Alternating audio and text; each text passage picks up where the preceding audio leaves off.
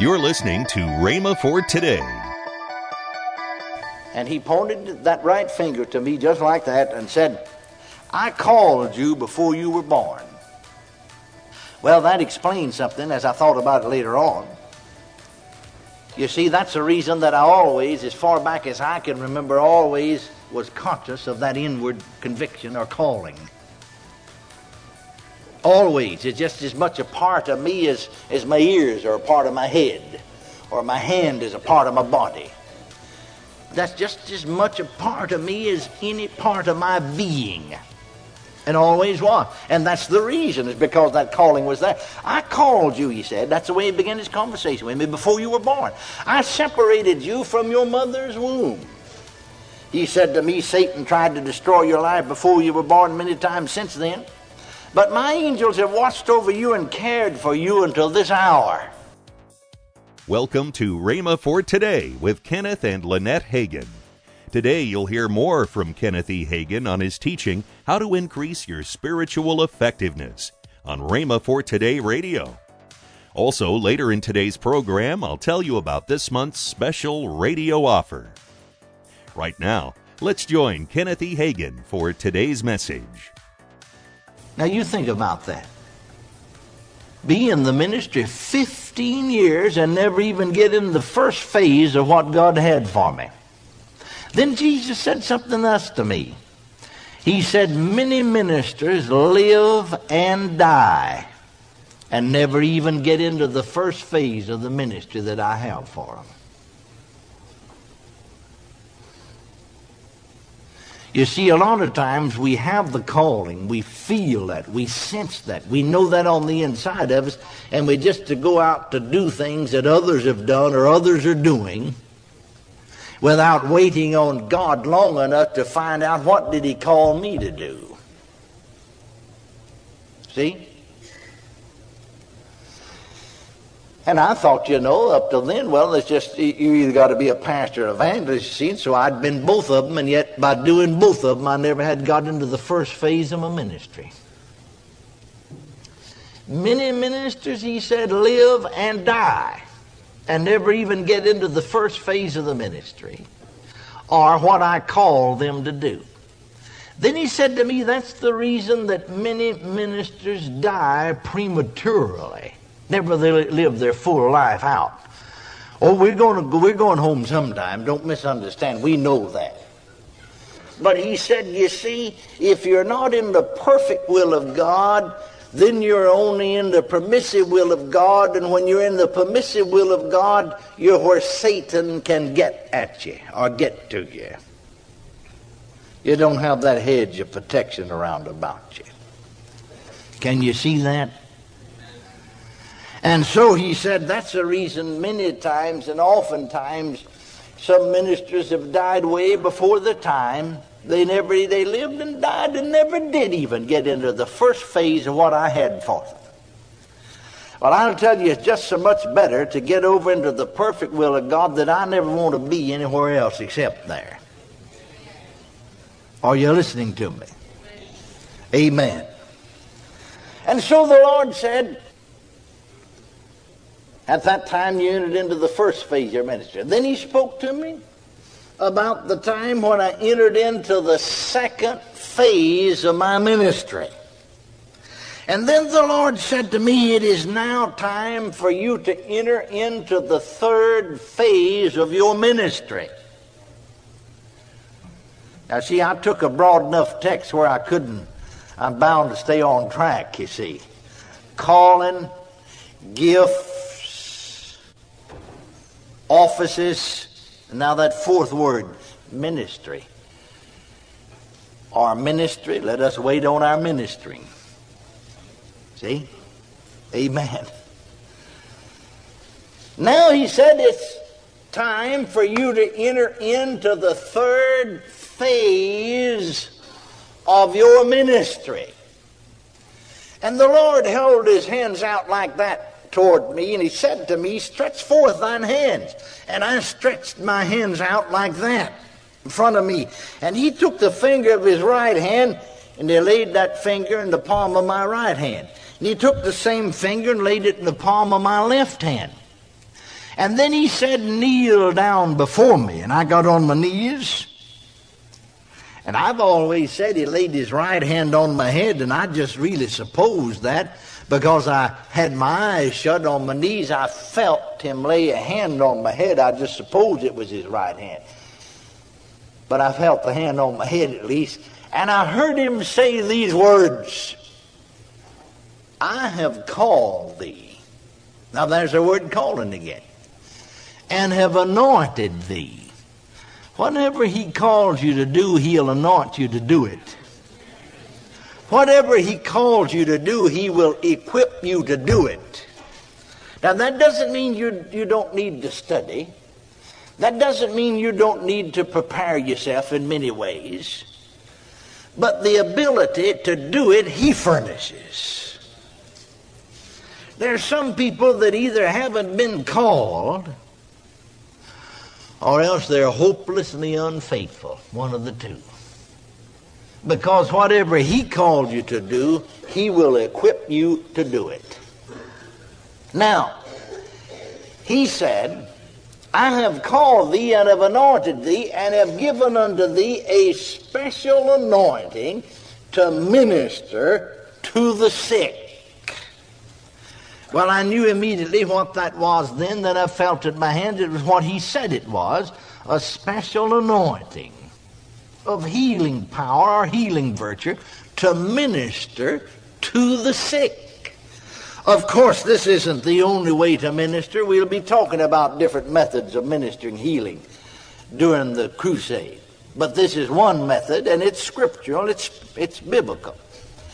Then he said to me, stand upright on thy feet, and I stood up on my feet. And he said to me again as he pointed his right finger at me, just like that. Now, he said, you tell the people exactly what I've told you, or else it won't work. That is, he said, you tell the people that you saw me. You tell them that I appeared unto you. You tell them that I spoke to you. You tell them I laid the finger of my right hand in the palm of each one of your hands. You tell them the healing anointing is in your hands. And I believe the Lord has a sense of humor about it. I know he does. You're bound to know that yourself. He made all of us. You couldn't hardly look in the mirror without knowing that. He had a sense of humor. Amen. He said to me, you tell them that I laid the finger of my right hand in the palms of each one of your hands. Tell them the healing anointing is in your hands, not in your head. I never told you to lay your head on anybody. That's what he said to me. Not in your feet. I never told you to lay your feet on anybody. The Bible talks about laying on of hands, doesn't it? Now he said, you tell them also that I told you to tell them if they'll believe that is, believe you're anointed, and will receive that anointing.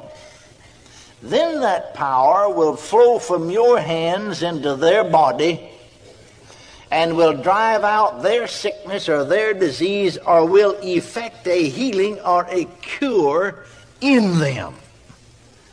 Now, I began to minister way back there in 1950 with this anointing. If I had time, I could tell you about many wonderful healings. But then 4 times over a 20-year period. The first time it happened was in Port Arthur in 1952, 2 years after the Lord had appeared to me. I was sitting in a chair, as I did in those days, on a platform laying hands on people as they passed by, when suddenly a stronger anointing came on me. You know you can be more anointed or less anointed to do anything. You know as well as I know that sometimes you have a greater anointing to pray than you do at other times. If you're a Sunday school teacher, you know this, that sometimes you have a greater anointing to teach that Sunday school class than you do at other times. If you're a singer, or even the choir singing, you know as well as I know that sometimes you have a greater anointing to sing. If you've ever witnessed to anyone about salvation, about the Lord, You know you have a greater anointing to witness at times than you do at other times. The preachers are conscious, and so is the congregation, conscious of the fact that the pastor or the preacher has a greater anointing to preach at times than he does at other times. There have been times that the anointing came to preach, just and it seemed like he was going to fly away. And then some other time you come limping in on all four flats, all four wheels flat. I've been there both times, haven't you? If you preach, you know that. And if you just sit in the crowd, you know it. Well, whatever God called you to do, you can be more anointed or less anointed to do that.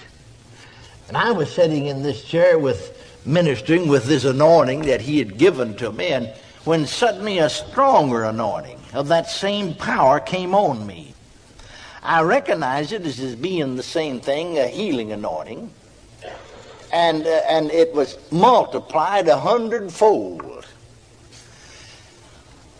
I don't know how, but I knew in my spirit it wouldn't last very long. Now, one reason was, I don't think at that particular time that physically speaking I could have stood it for very long.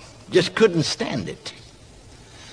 So without saying a word to a soul, I suddenly leaped to my feet, jumped off of the platform, and ran down that healing line, just touching folk with my finger. I just laid my right finger on their forehead. And everybody I touched fell flat on the floor. I touched 35 people fell to the floor. I learned later, because the pastor told me that 17 out of the 35 also received the baptism of the Holy Ghost, began to speak in other tongues. They had never spoken in tongues before. But lying there on the floor began to speak in other tongues. Now, I went along 2 more years, and that never did happen again.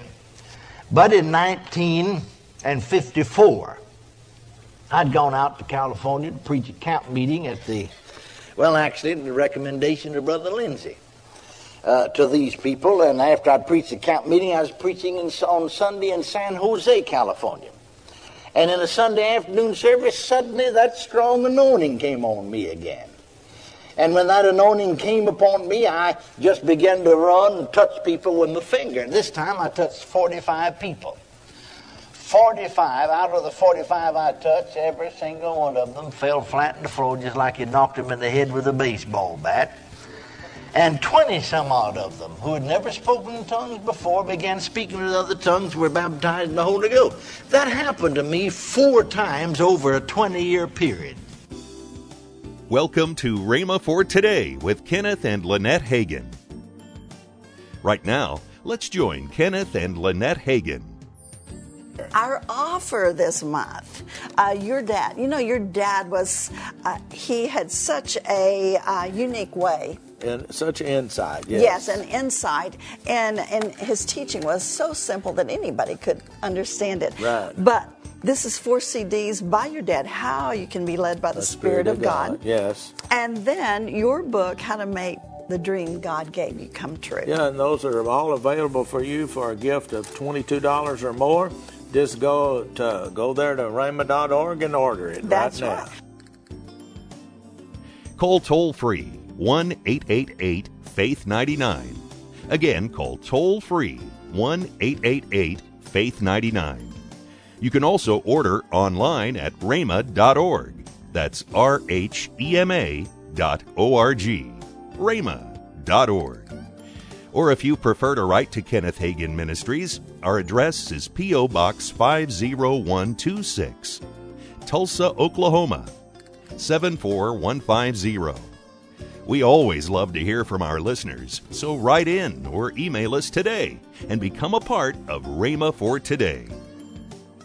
Tomorrow on Rhema for Today, we'll continue Kenneth E. Hagin's life-changing teaching. That's next time on Rhema for Today with Kenneth and Lynette Hagin.